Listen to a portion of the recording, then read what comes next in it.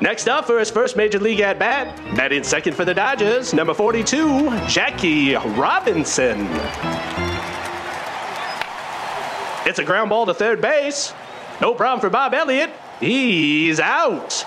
And with that, the first African-American to play in the major leagues has made his professional debut. Not so fast. On April 15th, 1947, a 28-year-old Jackie Robinson did take his first at-bat for the LA Dodgers. But that was not the first African-American to play professional Major League Baseball, or even the second.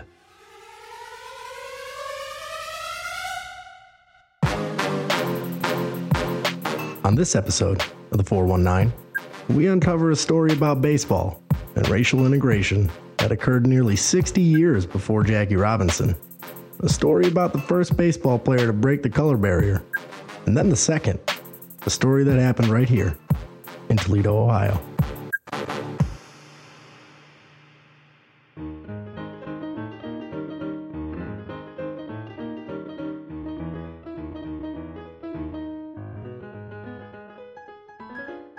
In 1883, Toledo was home to a respected baseball organization of the Northwestern League, the Toledo Blue Stockings. That very same year, the Blue Stockings won the Northwestern League Championship, bumping them up to the American Association, which is today known in the MLB as just the American League. And the next year, on May 1st of 1884, Moses Fleetwood Walker would take his first at-bat in the major leagues.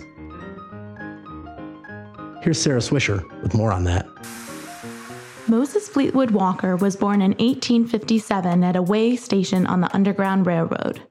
The son of one of Ohio's first black physicians, Walker grew up in Mount Pleasant, Ohio, in an interracial family. He'd faced daily oppression. Fleetwood would fight segregation through his schooling. Prospering in a negative environment, he would go on to Oberlin College, where he played on their first varsity baseball team in 1881. Later, he would be recruited to the University of Michigan. Walker's all-around athleticism at the University of Michigan was described by his simple nickname of The Wonder. After graduating college in 1883, William Volz, manager of the Toledo Blue Stockings, called Walker and asked him to play catcher for the team. The following is an account of what baseball historian James A. Riles said about Fleet's introduction to the league.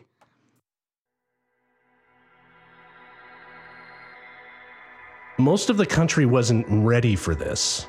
Many of the fans would yell mean, obscene things out of the stands when he'd go into the game. They'd call him bad names.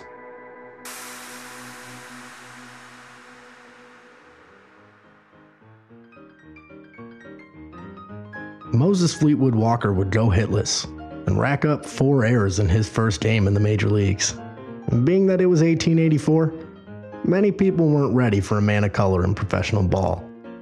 Many of the other team's players vowed not to play the club if Fleetwood was named a starter. One of his own team's pitchers, Tony Mullane, refused to follow Fleetwood's pitch signals. In an interview, Mullane described how Walker settled for not using pitch signals at all, rather than having each of them ignored. I disliked the Negro, and whenever I had to pitch to him, I used to pitch anything I wanted without looking at his signals. One day he signaled me for a curve, and I shot a fastball at him. He caught it and walked down to me.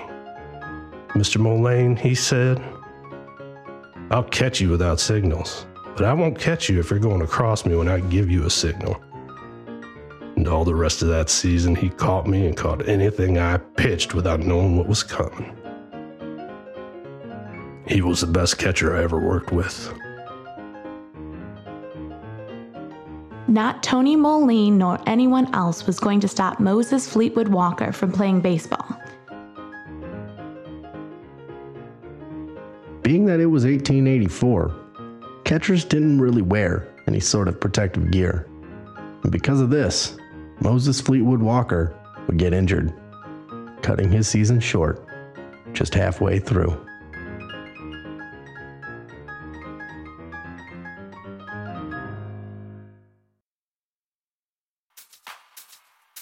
In In that season of Major League Ball, Fleetwood Walker would rack up a batting average of .263 and scored 23 runs in 42 games.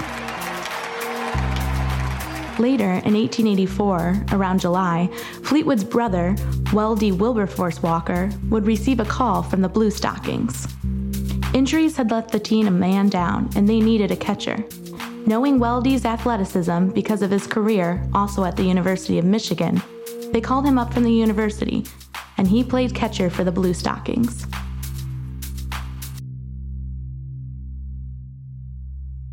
Weldie Walker became the second African American to play Major League Baseball when he joined the Toledo Blue Stockings for 5 games during the summer.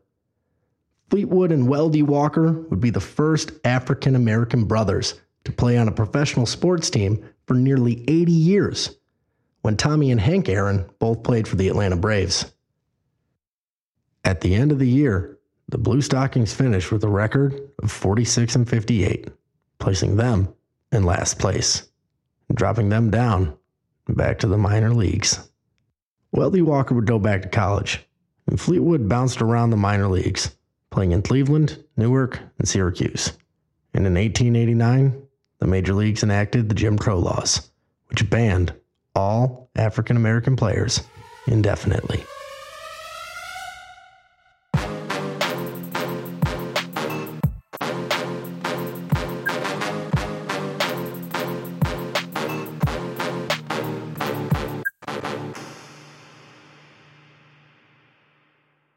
Following their exit from baseball, the Walker brothers continued to be civil rights leaders in their own regard. In 1885, Weldie Walker and a friend were refused admittance into the Steubenville roller rink. This angered the men, and they promptly sued the roller rink. Eventually winning the case and receiving financial damages, Weldie wasn't satisfied.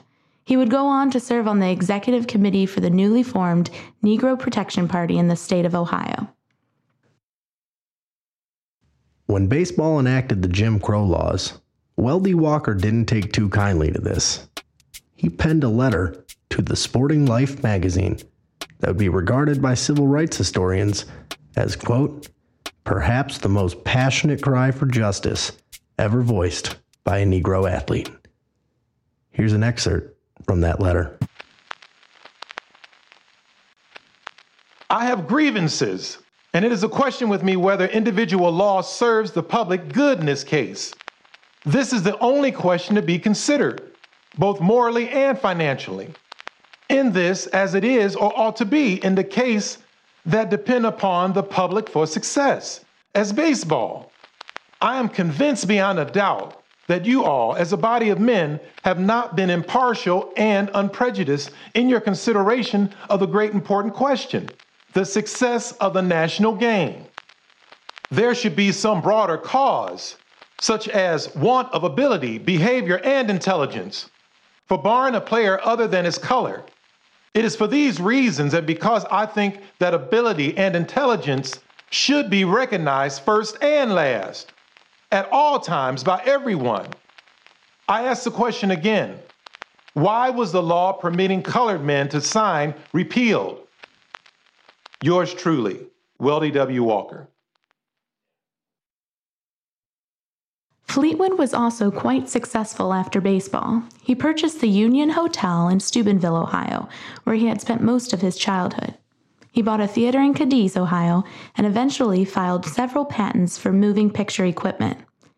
He published a weekly newspaper and wrote a book about his struggles called Our Home Colony. Not everyone was happy to see an African American be so successful.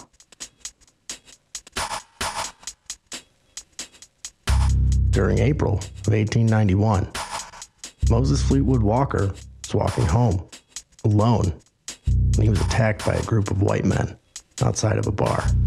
During the scuffle, Moses stabbed one of the men, Patrick Murray, who eventually died from the injury.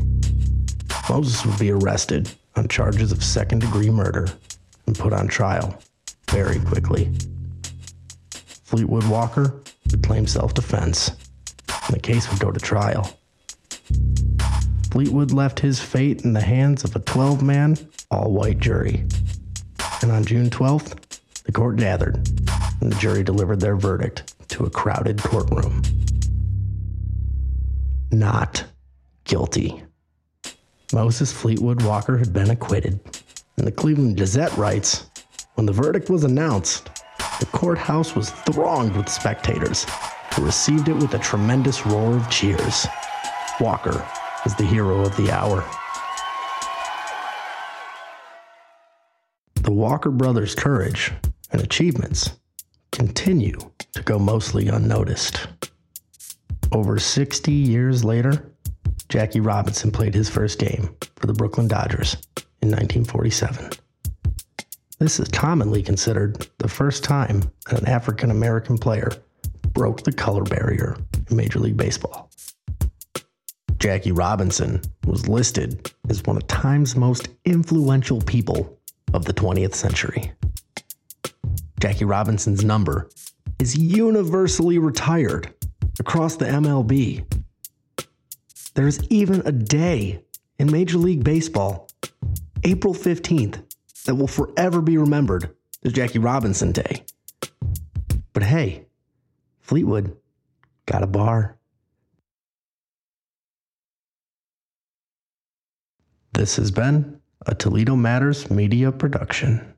For this and more podcasts about the city of Toledo, visit ToledoMatters.com. This episode has been produced by Danny Woodcock, musical production by Matthew Muha, engineered by Nathan Lewis, and written and edited by Dorian Slaybod.